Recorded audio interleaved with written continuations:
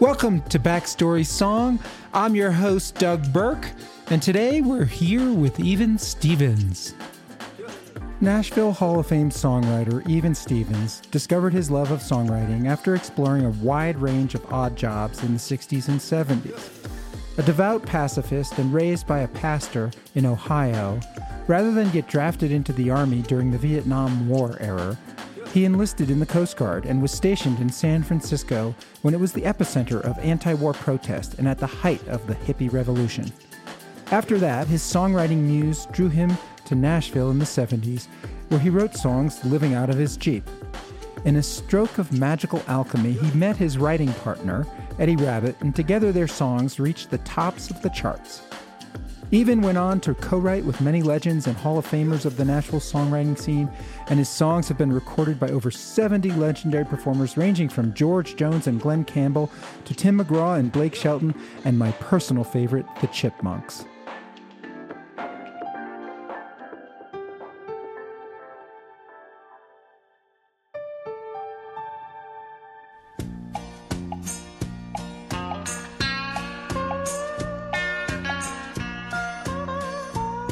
She loves her rodeo man, turns him every way but loose. Washes out all his Levi's and shines his cowboy boots.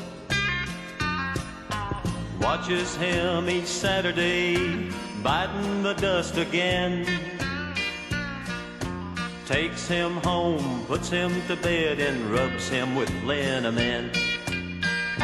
She's sweeter than grapes growing out in California, softer than fuzz on a sweet Georgia peach. Walks you going down like a 22-year-old brandy. And when she loves me, Lord, she's fine, fine as wine.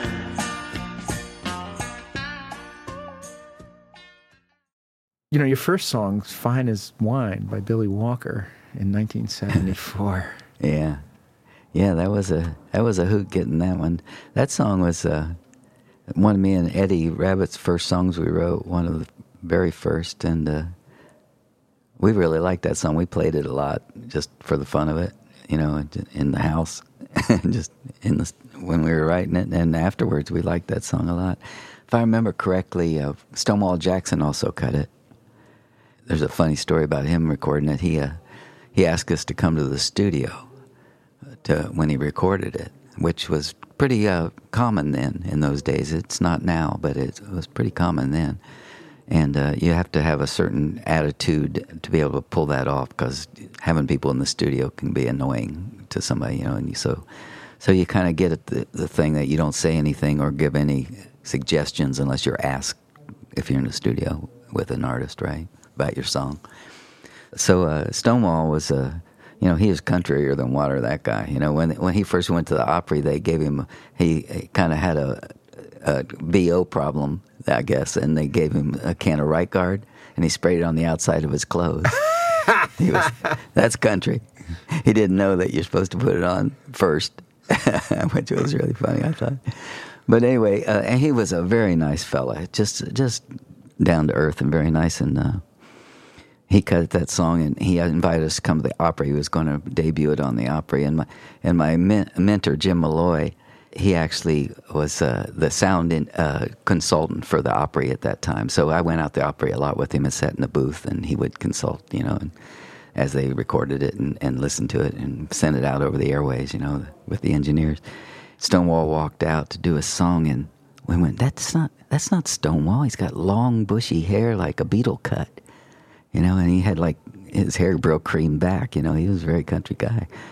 And then we realized he was trying to be hip because he had hung out with me and Eddie, and we had real long hair at the time, you know. He was copying your haircut? Yeah, he was trying to get hip, you know, and he came out on the Opry that way. And the engineers were like, oh gosh, that was wonderful to them. They were just cracking up, you know, and just going, oh my gosh. And he did that, and I guess that's the last time he did it. He greased it back down, and that was it. He just washed it and put it in a Beatle cut look, you know. So we were cracking up in the thing. We were going, "Oh, come on, Stonewall, that's crazy."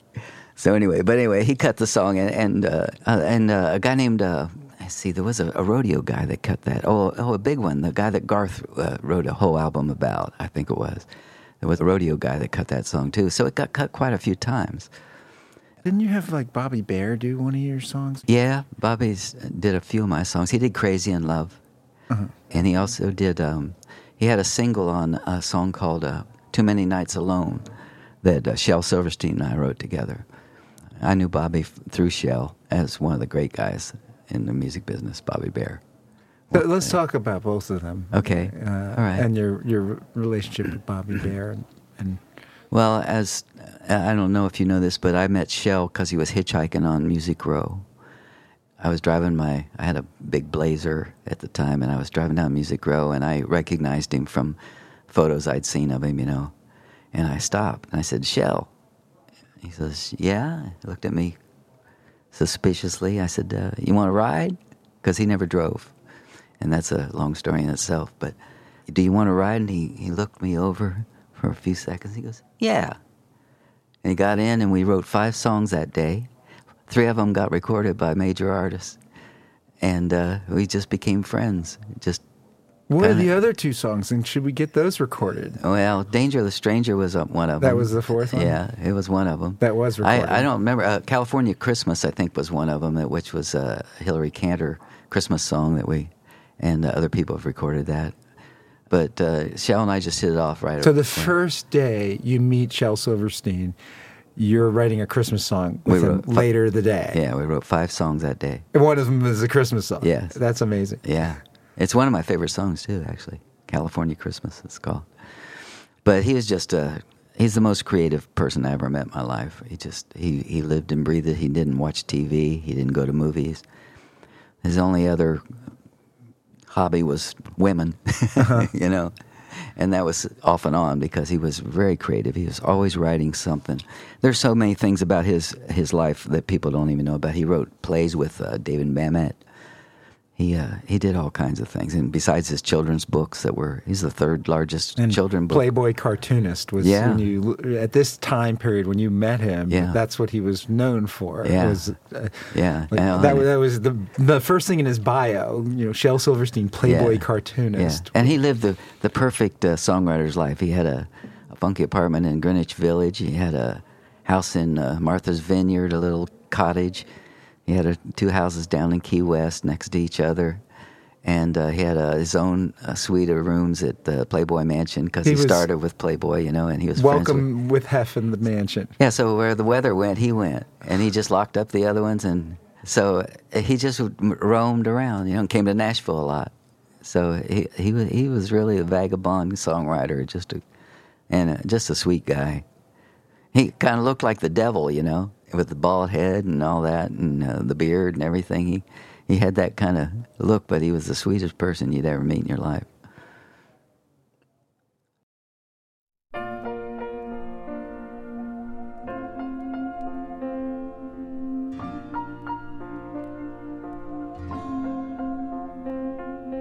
Midnight flights and barroom lights and roaring for 3 days and nights in motel rooms have been my only home.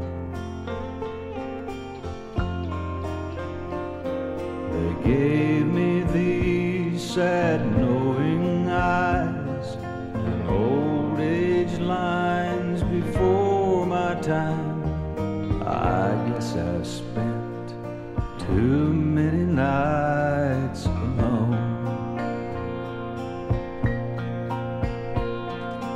Denver trains and LA games and taxis through the New York rain on everybody's party but my own.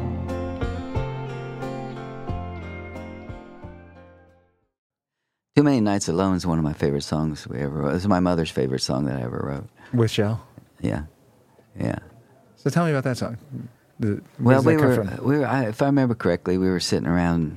There was a house next door to the Glazer brothers, and a woman lived there, and she was back in those days. There were ladies in Nashville that were friends of songwriters, and they'd feed us and welcome us in, and we do in the round in their living rooms, long before it was done at the Bluebird. That's what you did as a songwriter. You met up in somewhere and did. Do you remember the women? Some are recorded.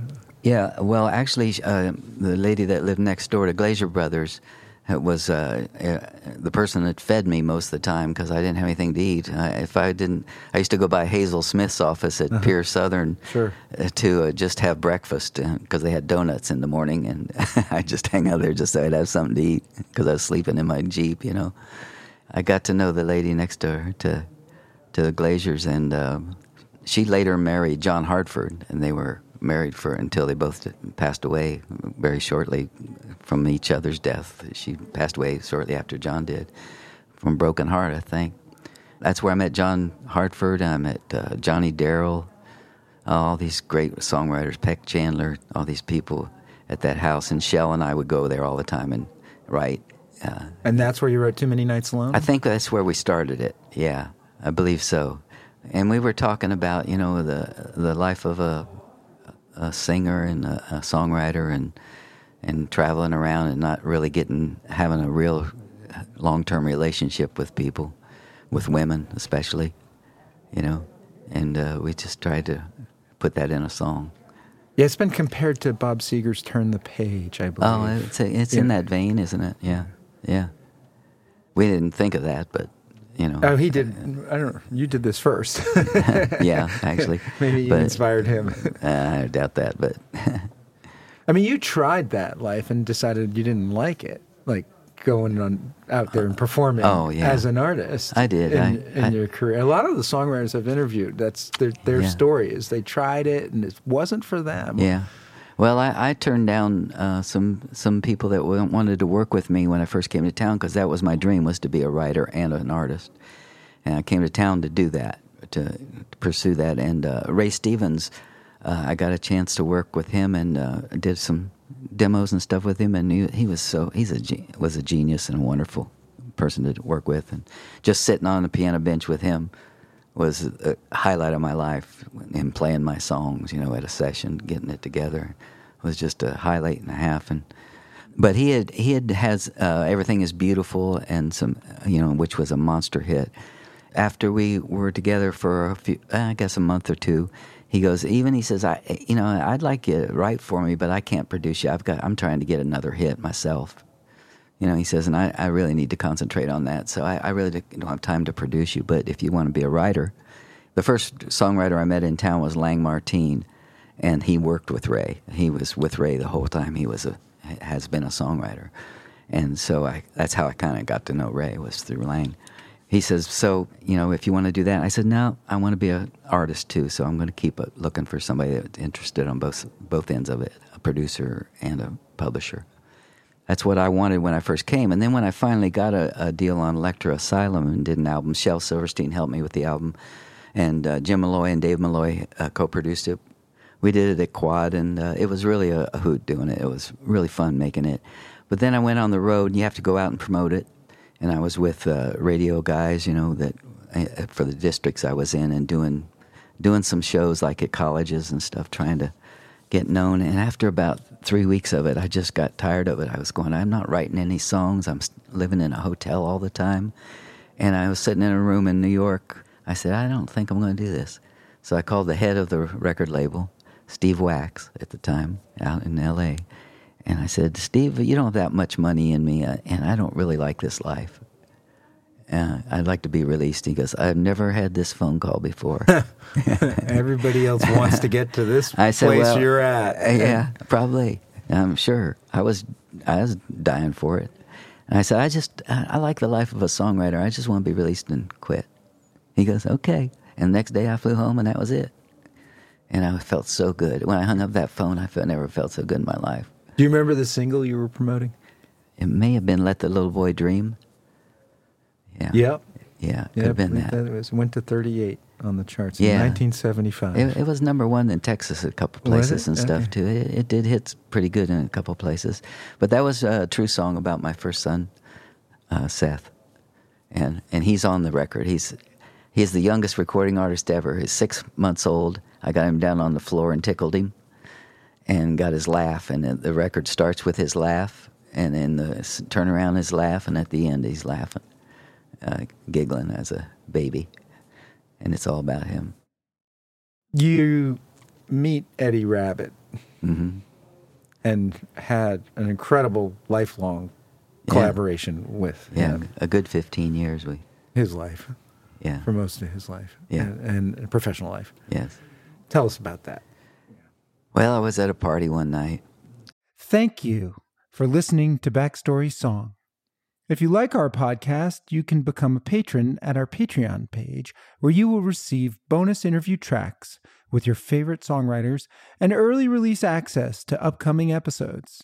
It is only $3 per month, or the price of a cup of coffee, to become a Backstory Song patron. And it was down where Tin Angel is, that restaurant, Tin Angel, across the street from it. There's an apartment building there. And for some reason, I don't know what party it was, why I was even there, because I was just starting. I'd had maybe a couple recordings.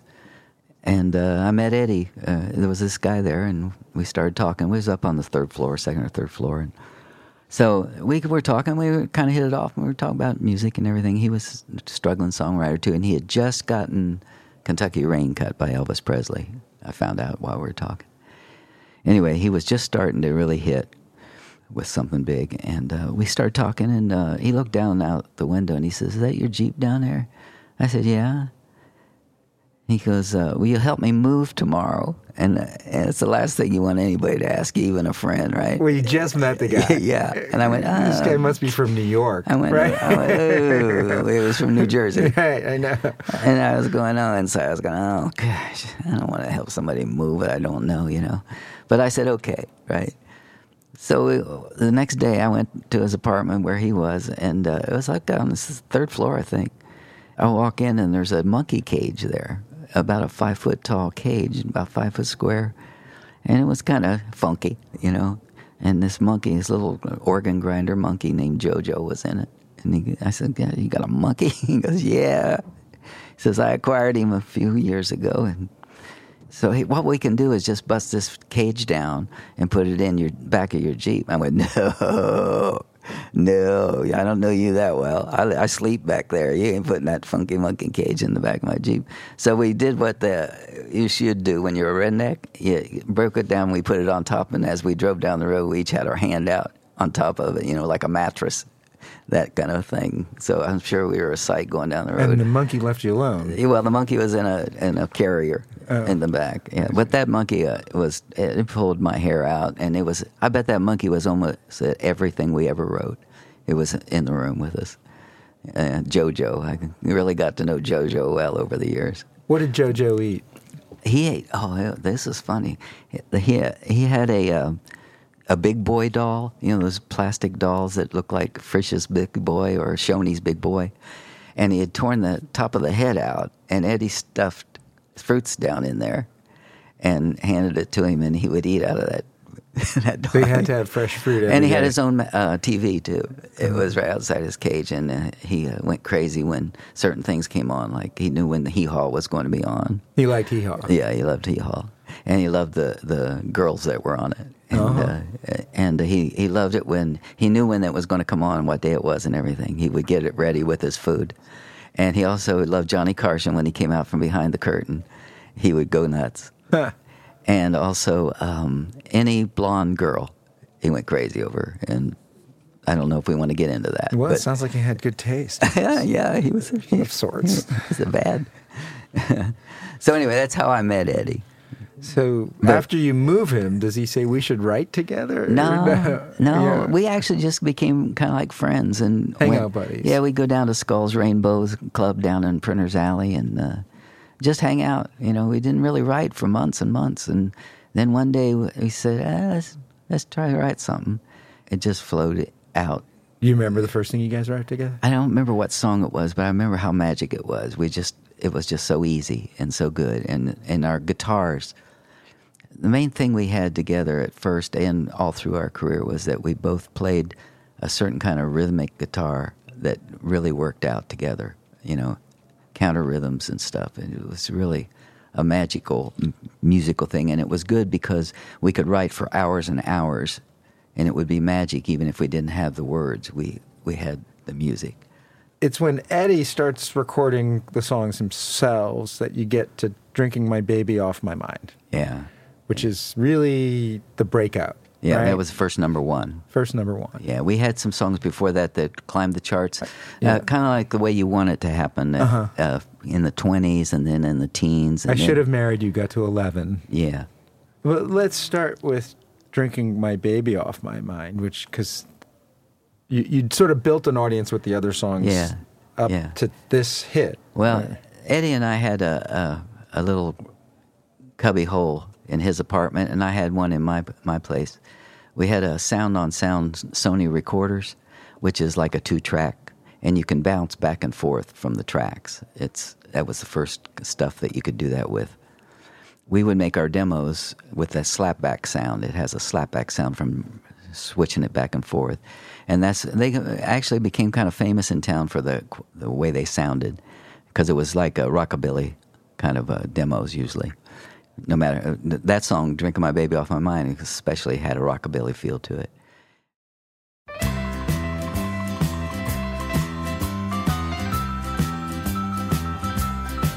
Hey bartender, pop the top on another can. Give me 10 dimes for this dollar in my hand. And turn the knob on the jukebox way up loud. I might drive out the whole damn crowd, but I'm drinking my baby off of my mind. Hey Joe, you're looking at me like I was half crazy. But ain't you never loved and lost a real special lady? She was a sweet loving mama, she treated me right. I stepped out on her one too many times, now I'm drinking my baby off of my mind. Drinking, ain't thinking about facing tomorrow. We wrote that song, and we had the pop-a-top thing sound on the front of our demo before that song became a hit. Pop-a-top, remember that song? Yeah. And they started with that. So we took it off his record, even though we thought about using it. But it all, I think he had a hit before we cut that song, so we didn't do it. But I think we came up with that first originally. And we just were rocking. We were just channeling Buddy Holly and Elvis and everything. We wrote that song. It was a little more rockabilly than the record ended up. It was a little more countrified, because we were going for country hits. So the original was more rockabilly, just a little bit more, and they countrified it in the studio. Yeah, David Malloy produced it.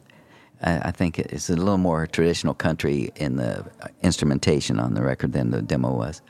Boy, in those days it was great because you'd call up a producer who were the A&R guys at the time, which to me is the way it should be. The A&R guys should be producers. I mean, that's perfect. They're getting songs for the artists. That's the perfect thing. It's not so much anymore. I think it's lost something because of that, even though other people find great songs and everything. But we pitched that to Ray Pennington at RCA. But you could call him and say, "Hey, Ray, we just wrote something we think you'd love." And he'd go, "Well, come on over and play it." That's how it was, And that was wonderful. That was a great way it was for songwriters in those days. And it just really, it made everything happen faster in those days because you'd be in the session 2 days later. They say, "Well, why don't you come to the session, and you hear anything you want to change or anything, you can repair it or whatever, So this was from Rocky Mountain Music, which was his second album? Second, yeah. Uh-huh. So you had the Eddie Rabbitt album, which built a base, and then this is the first single off the second album? I think it was.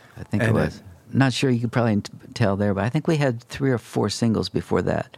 But we had the perfect kind of thing that happened. You get a song in the 20s, and then the next release goes up higher, and then higher and higher until you get to number 1, and that's ideal if you can do it. Right. Because you build the base of radio stations. So, and if you have a hit right off the bat, a number one, that's good too. But not everybody goes on them sometimes, and you have to rebuild after that, I think. So it was kind of ideal. But this song, Drinking My Baby Off My Mind, this isn't about anything personal for you and Eddie. No. This is just a songwriter's song about a breakup and drinking to solve the breakup. I could see the movie in my mind while we were writing that song in the bar, you know. Uh-huh. Hey, bartender, pop a top on another can. Give me 10 dimes for that $1 in my hand. I could see him standing there doing it, you know. People were interested in that song. We pitched it quite a bit, and people would hold it and stuff, but I know Ray cut it. I don't know if anybody else did, but I know that Johnny Bush did it first. And he had a good one on it, but it was really Texas. I mean, it was really Texas sounding, you know. It turned out a little different with Eddie. It was. So at this point, you've got your muse who's number one in the charts. You don't have to tour, and all you have to do is stay here in Nashville and write and go hang out in Sausalito on Shel Silverstein's houseboat or something. That's right. Well, boy, life is I'm great. I'm not stupid. Did you guys write about any of your love interests? Oh, yes. I mean, is Janine, Eddie's wife, in any of the songs? Oh, yeah. Which ones in particular? Well, there's a couple songs. It's always like the first time. I didn't write that song. He wrote it. But it's really a great song. That was about her. And there's another song of his that I think is a monster hit, and we never got it out because we tried to do all singles on an album, which is a good goal. But it doesn't always happen because you can't get that many off an album. Usually, during our heyday, there was 3 or 4 was the most you could get off an album before you had to have another album out. Basically, 1 a year usually was what we did. And but there was a song on one of the albums called "I Don't Want to Make Love with Anyone Else But You." That is one of Eddie's songs too, which is a fabulous song. If I ever get back into producing, I'm going to try and get somebody to do that song because it's fantastic. So let's talk about the work you did with Dr. Hook. Well, that was a stroke of luck. That was because of Shel Silverstein, really. You know, he had written all their stuff for 2 or 3 albums, I think. Cover of the Rolling Stone. Yeah, Got Stoned and I Missed It. Oh, gosh, so many songs, great ones. Funny songs, too, yeah. And he was part of the person that started that group with Ron Hafkin, their producer in New York. They were doing Ron Hafkin got a soundtrack for I think it was a Dustin Hoffman movie. And he got the gig of putting the soundtrack together, I think it was. And he had these guys, Dennis LeCourrier and Ray Sawyer, who was the nucleus of Dr. Hook, the guy with the patch, Ray, who just passed away, and Dennis LeCourrier. And Dennis was the guy who sang my song, my big hit with them. And Shel was involved with those guys. He knew those guys up in New York. And they recorded your All the Time in the World, which you co-wrote with Shel. Yes, they did. It was a pretty big hit across the country, other countries too, in London. And they released that in it looks like February of '79, and then April, When You're in Love with a Beautiful Woman. Yeah, and that one went nuts. That one went platinum or gold in 13 countries.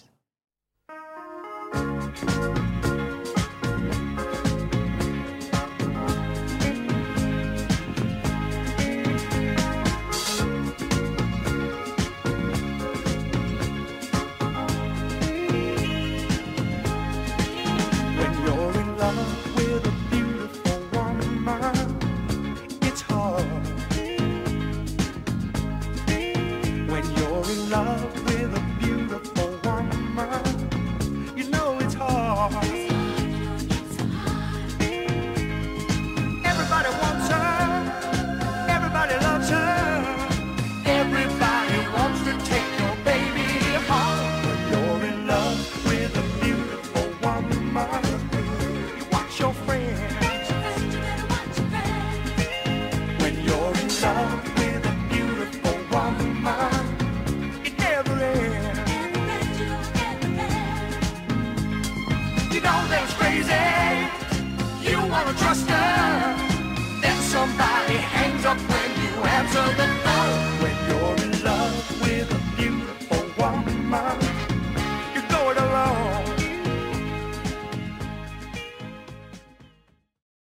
And that was just written by you. You didn't co-write with that. Yeah, I wrote that song in about 15 minutes in the car. You were in the car. Were you in love with a beautiful woman? I was. Do you remember her name? And she was a singer. Uh-huh. Her name was Sherry. And we'd been going together for about 3 or 4 months, I guess. And she was actually singing in a band down at the Holiday Inn down near Vanderbilt. And so I went down to see her play one night. I was waiting for her to get off on her break so I could talk with her. And she never made it over to me because all the guys were hitting on her on the way through the crowd. And I got irked about that. And I went out and got my car, or my truck, and I was heading back to my apartment, and I wrote that song in my head. And every word of it, and I didn't change anything. And I got in my apartment, I picked up the guitar, and I knew how to play it. And I went from irked to elated because I knew it was a good one. Well, I went in and put a demo down on it at Steve Singleton's studio, and with 2 guys, Jimmy Capps, a great guitar player, acoustic player, and an upright bass player named Billy Linneman, who's gone now. And it was all that was on the demo. First, I went out to pitch it to Engelbert Humperdinck. Okay. Yeah. Which is another story. I don't know if you want to get into. Yeah, that's in your book. I think we have to cover it because it is part of the story. Well, yeah, it was. My mother's brother, Jack, my Uncle Jack, lived out in Utah in Salt Lake City, and he was quite a character. And he was a really good golfer. And the first time Engelbert Humperdinck came to the United States, he met my Uncle Jack on the golf course, and they became good friends. What a coincidence. Yeah, it really did. And so through the years, 3 or 4 years, he called me and said, why don't you send me out some songs for Engelbert? I'll play them for him, And I always thought it was cheesy to do that. And so I never did it. I never sent him one song for years. And then when I wrote this song and was working on it, I was going, no, he had that song After the Lovin', And I said, this would probably fit in with that, and that was huge, that hit, Engelbert's. I didn't know Engelbert at all. I thought, maybe this is one I should send to him, finally. So I called Uncle Jack and I said, I'll send this out to you. I think I got something. He goes, no, you get on an airplane tonight and come out here to L.A., and I'll introduce you to Engelbert. You can play it for him. So I came out that night with my reel-to-reel demo of the song, and I met Engelbert.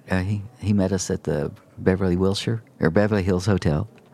And we had some drinks, and then we went to some pubs, and he played darts, and we played darts. The Polo Lounge, I believe. Yeah. Is the name of the bar right. That's at the where Beverly we Hills Hotel. Yeah. Very hoity-toity. Yeah. And, a lot of celebrities running around. Yeah, and Engelbert had a Rolls Royce, and a very nice man. Very nice man. So we finally go to his house, and it's on Sunset Boulevard, and he was pulling into the drive, and it was Jane Mansfield's old mansion. On the other drive next to it was Rod Stewart's place, and Cher's was on the other side. And I lived in a single-wide trailer in Mount Juliet, so this was something to me. So we go down to his house, and it had 13 bathrooms, this house. I mean, it was unreal. And it had a swimming pool, a heart-shaped swimming pool, and Jane Mansfield had built, and everything. It was unbelievable. After we hung out there for a while, he says, I hear you got a song for me. And I said, yeah, I have it on this reel-to-reel tape. He goes, well, let's go down my rec room, and you can play it for me. I just put in a new system, and it's fantastic. So we go down there, and he puts it on the tape, hits the button, and it goes about 2 bars, and it ate my tape. I went, Engelbert, you just ruined my tape. He goes, you just ruined my sound system. And we got a little testy there. So I hadn't taken a guitar with me, and he didn't have a guitar, so I couldn't play him the song. So that night I flew home depressed that I'd blown it, that it got blown. I didn't ever get to play it for him. So I told him before I left, I said, I'll send you a copy or something. He goes, okay. And it's funny because that song in England broke his record for number 1 at the longest in London. With Dr. Hook. Yeah, with Release Me. But anyway, so I get back and I go back in the studio and I'm putting, actually the girl wrote it about, she's doing harmony. What's her name again? Sherry. Yeah. Shel Silverstein came by and he said, he says, Dr. Hook's doing a 3rd or 4th album and I've written a bunch of songs for it, but they want to do something different and they don't want to do the songs I've written for this project. And he said, I think you might have the kind of material they need. Can I bring them by the studio? And he brought their producer by while I was working on Beautiful Woman, and he wanted it. And about, I guess 3 or 4 days later, I was down Muscle Shoals with the Swampers, cutting this song with Dr. Hook, and I drove home just elated because I knew it was a great cut. And they invited you into the Muscle Shoals studio. Yeah, I was there for the recording of it. So you write this song, and then Sherry, it's about Sherry. Do you play it for her like that night, the next day? How does she react when you... I don't remember if I did or not. I don't know. I don't know if I did or not, but it was a true song, you know? It's all about... I call those 2 years right there my paranoid years, because I also co-wrote Suspicions with Eddie and David and Randy McCormick in the same period. And they were both about jealousy and paranoia and love, you know? Yeah, a lot of women don't like that. So what happened? How did she react? Did you end up breaking up, or did you we did go end out up longer? No, we had quite a long relationship, actually, but we did end up breaking up. But not over this song? No. She was a singer. She understood. Okay, and then Suspicions was right on the heels of that. It was. You want to talk about that? Yeah, that was one of the most magic things ever being created. I mean, this is a unique situation. We were at the Wally Heider studio out in L.A. David and I both, we weren't recording in Nashville much once we started having some hits, because we felt that the studios were a bit dated compared to what was out there. And so we'd go work in Muscle Shoals, first that. Dated on electronics? Where the electronics had evolved to? Yeah, and the studios themselves. The attitudes? No, mostly the equipment and stuff. And we just would go other places to see what they had, and they were better. We thought it was better at the time. That's quickly changed, you know. But during that time, we would go to Caribou Ranch out in Colorado and stay there, and that was where Jimmy Guercio, who started Chicago and used to do Blood, Sweat, and Tears, it was his place. And he had a wonderful studio. Elton John cut Rock of the Westies. Yeah, 2 or 3 albums, I think, he cut there. And Steve Martin did his comedy albums there, and John Denver cut Rocky Mountain High there. It was a wonderful place. 3,000 acres with a studio on it. I mean, it was incredible, above Boulder. And we did a couple albums on Eddie out there. And in this instance, we had the Muscle Shoals rhythm section, who had played on some other stuff, come to Los Angeles to Wally Heider's studio out there, which was a very famous studio. And we were recording, and I think we were just wrapping it up, pretty much all the cuts, you know, tracking. And the band went to lunch next door at an Italian restaurant.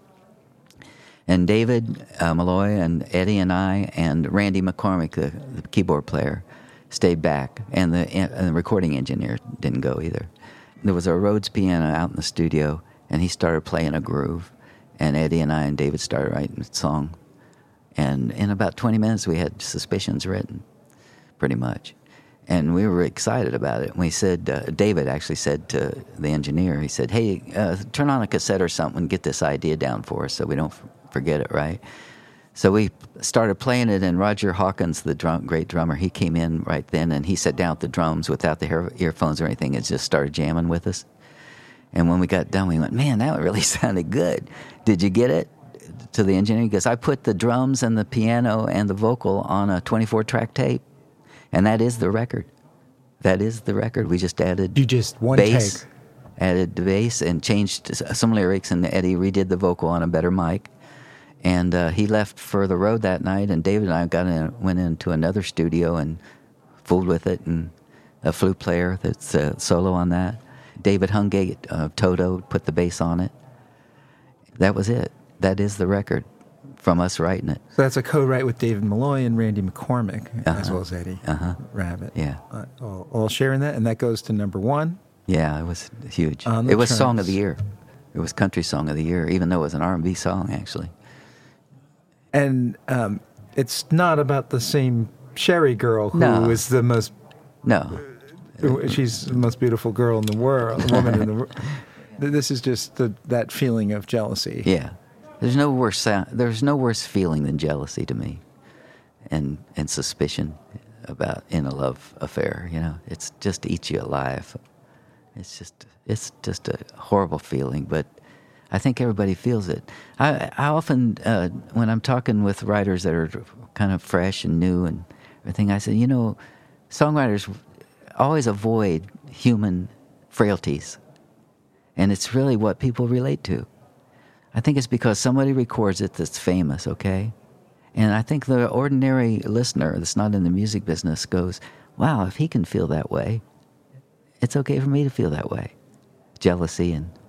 It's one of the 7 deadly sins, right? Yeah, and I think writers avoid that in songs sometimes because it's uncomfortable. But it's really, I think the public likes it because it connects them with the person that's supposedly a star. How could they feel that way? You know what I mean? They kind of look at it that way, I think, and go, gosh, if he feels that way, if Tim McGraw feels that way, I can feel that way without feeling bad about it, you know? Yeah. Backstory Song's mission is to help songwriters and their work get found and discovered so they can make a living and keep on creating great songs. The best way to pay a songwriter is to listen to their songs. Unfortunately, with the decline of radio listeners, songwriters who live off royalties do not make the same royalties they used to. Please help out the Backstory songwriters by listening to their songs on our playlist. Share Backstory song episodes with your friends on your social media and encourage them to do the same. By liking and sharing Backstory song on your social media, you'll be helping the songwriters on this podcast. So we have this year is beyond breakout for you guys, for you and Eddie. Gone Too Far, Driving My Life Away, I Love a Rainy Night, Step by Step in 81. Non-stop number ones. Yeah. Just and across the board, too. Some of them were number one. It was just unreal. I mean, it really was unreal. But you know what? We'd always go, now, let's not get stupid here. Let's dive right back in and write something again. Write something else. We just really humped it. I mean, really. Well, the one I love is I Love a Rainy Night because my dad and I commuted together. You remember where you hear certain songs, right? They have a setting for you. Yeah, sometimes. That's good to hear. And that one has a setting for me.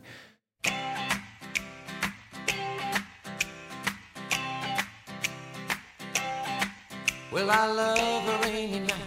I love a rainy night. I love to hear the thunder, watch the lightning when it lights up the sky. You know it makes me feel good.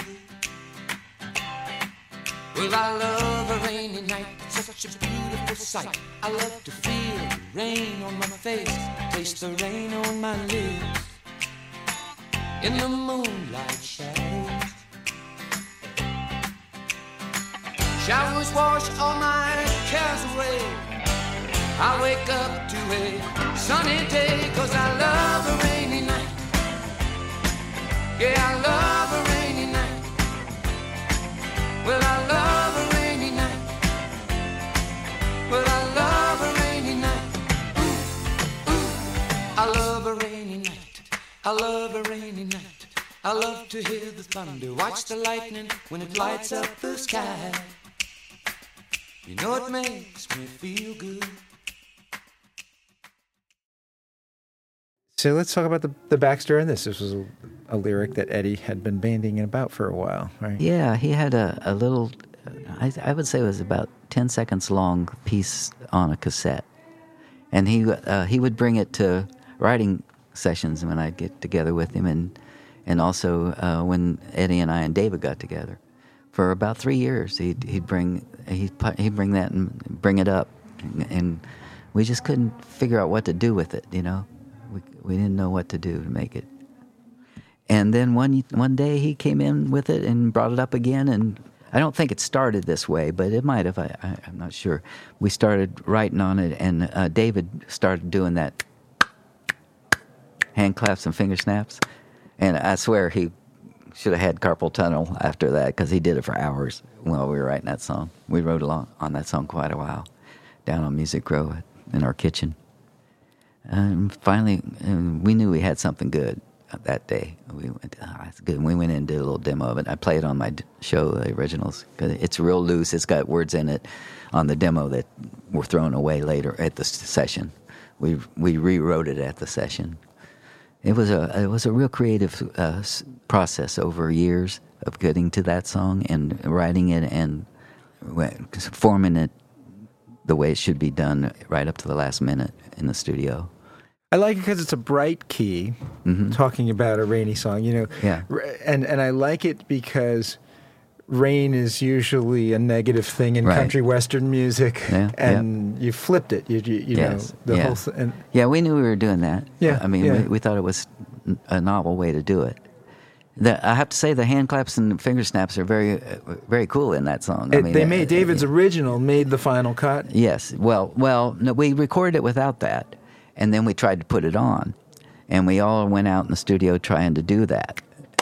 David did it and he couldn't get it all the way through the song to sound right. It's hard to keep the same sound going like that. Yeah, Finger today snaps you just especially. loop it, right? Yeah. Finger snaps especially. I mean, it changes every time you do it. And I discovered something during that time. It really shouldn't be called finger snaps because what you're really hearing the sound of the thumb.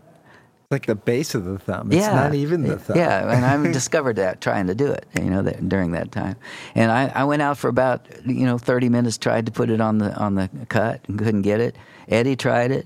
Finally, David called Farrell Morris, a percussionist in Nashville who was very famous at the time. I think he's still around. I'm not sure, but anyway, he went out there and did it in about 10 minutes. And that's because we didn't cut it to a click, which was, and so it kind of drifts a little bit, the song does, and that's death to trying to overdub something specific like that. I mean, at this point, you guys have this group of session musicians that are on most of your cuts. And the best. Why don't you talk about them? Because these guys are the unheralded heroes of. They are. They're just of the sound that you guys created, which I think arguably is the Nashville sound of this 78 to 80 period. Yeah. When they talk about the Nashville sound, Yeah. it was you guys crossed over in a big way into other charts. Yeah. People have asked me over the years, what you guys are trying to do, and we said we weren't really trying to change anything or do anything other than just make music. That's all we were doing. We didn't have any constraints because we weren't famous. You know what I mean? It wasn't like we were trying to fit into anything. We started out raw and just doing it, whatever felt good, that's what we did. And we just continued that thing. Just whatever the song should be, and to our minds, we put on there and not say, oh, is that going to go over okay on country radio or is it going to be a pop record or anything? We never thought in those terms. We just thought, this is what we should do on this. So Love Will Turn You Around by Kenny Rogers is a record where your session guys made a difference. Before we talk about Love Will Turn You Around, tell us about your book. Well, I've got a book out called Someday I'm Gonna Rent This Town. And it's a play, and people ask me how I got that name. And there's an old joke. This rube from the country decides to go to New York City and goes and he's got his bags, right? And he goes and he gets off the train from the airport and he's Times Square and he sets his 2 bags down and he looks up at New York and shakes his fist and says, someday I'm going to own this town. And he looks down and his bags are gone. And I always thought that was a funny joke. So instead of the ego of I'm going to own this town, I think it's funnier to say someday I'm going to rent this town, and it makes it a little more iffy. So that's how I got the name of it. So Love Will Turn You Around is your first song for Kenny Rogers. Yeah. He's big at this point, super huge, right? Oh, he's the biggest at the time. Yeah. Yeah.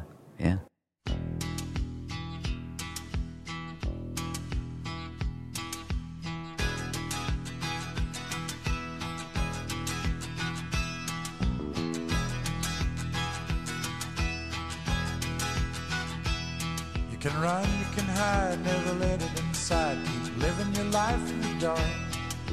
Sooner or later, that gentle persuader is gonna catch up with your heart. Make you a dreamer, believer, believing in love.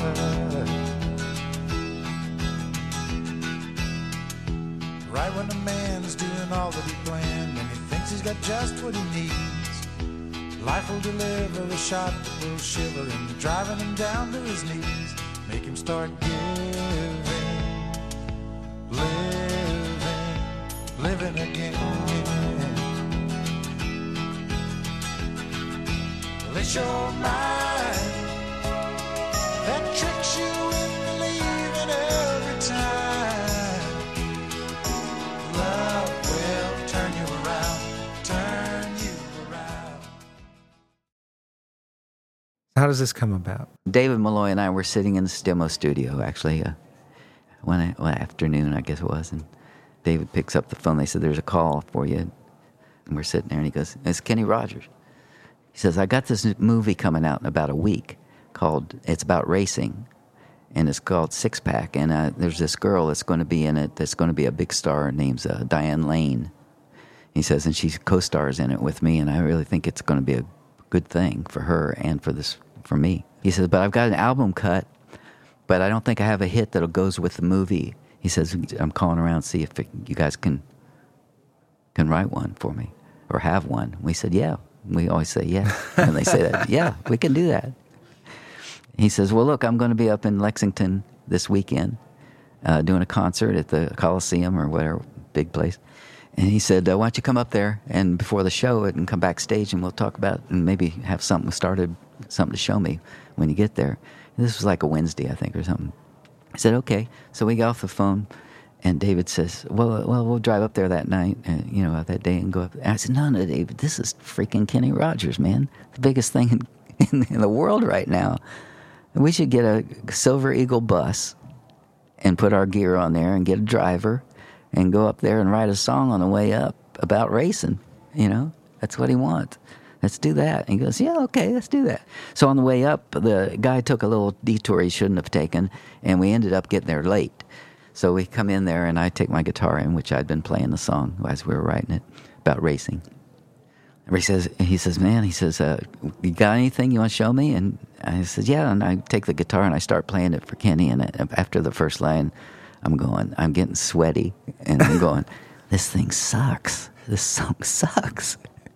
I'm thinking to myself, and I'm just sweating. How do you know that feeling? I just knew. You just knew. It's just like, this is not magic. And I've never played anybody a start of a song anyhow.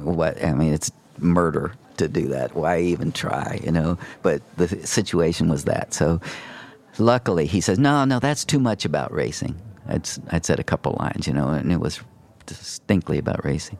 He goes, no, it's got to be a hit if it wasn't about racing, but it will work for the movie. And I got to have it in about a week because this movie's coming out. He says, look, I've got seats for you right up front here tonight. Enjoy the show and get back to me, when you get back next day or two, see what you can come up with. He says, I got one little thing on the guitar that I like. And he went, start dung dung dung dung dung dung, this feel like dung dung dung dung da dee dee dee dee dee dee dee dee dee dee dee dee dee dee dee, something like that. He goes, take that and maybe do something with it. That's what you get. Yeah, but we didn't record it. So during his show, I'm singing that melody in David's ear between songs, and he sang thousands of them that night. It seemed like. And I'd sing it to David, and then he'd sing it to me the next time. Because we didn't record it, we had to remember it, So we get back on the bus, and we start a song.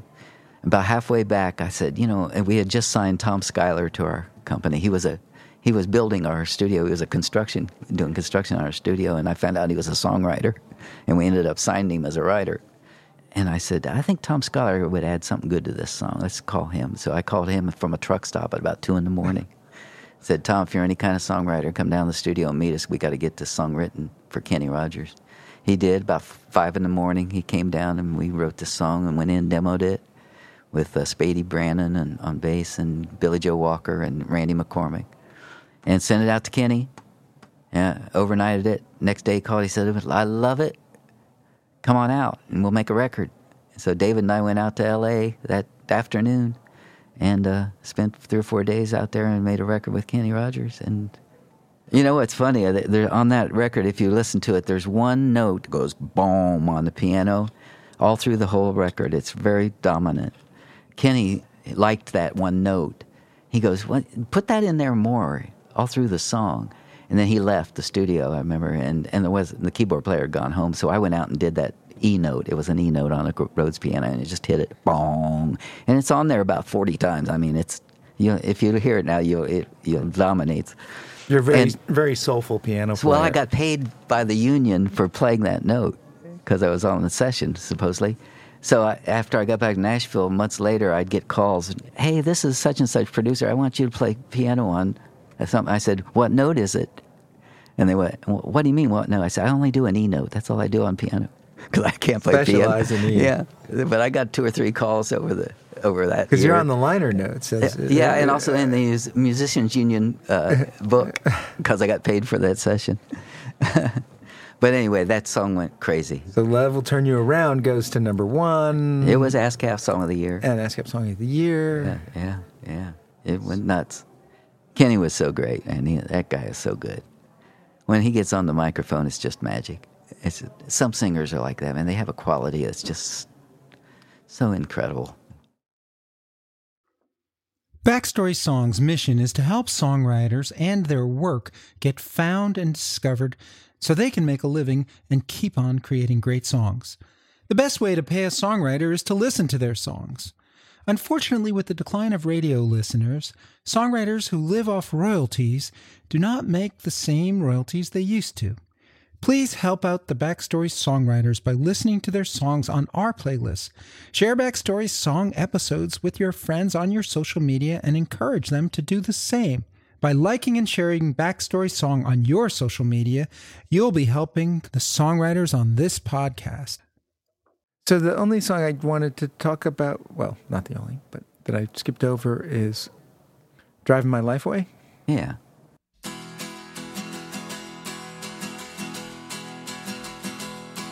Well, the midnight headlight find you on a rainy night, steep grade up ahead, slow me down, making no time.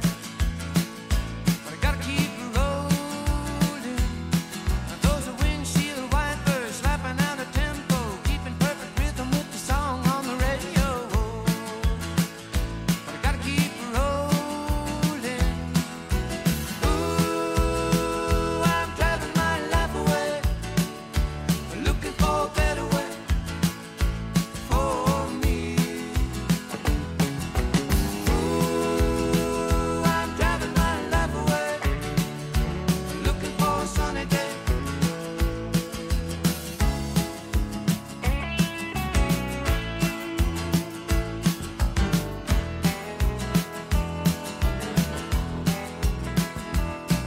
Well, the truck stopped cutie coming on to me, trying to talk me into a ride, said I wouldn't be sorry if she was just a babe.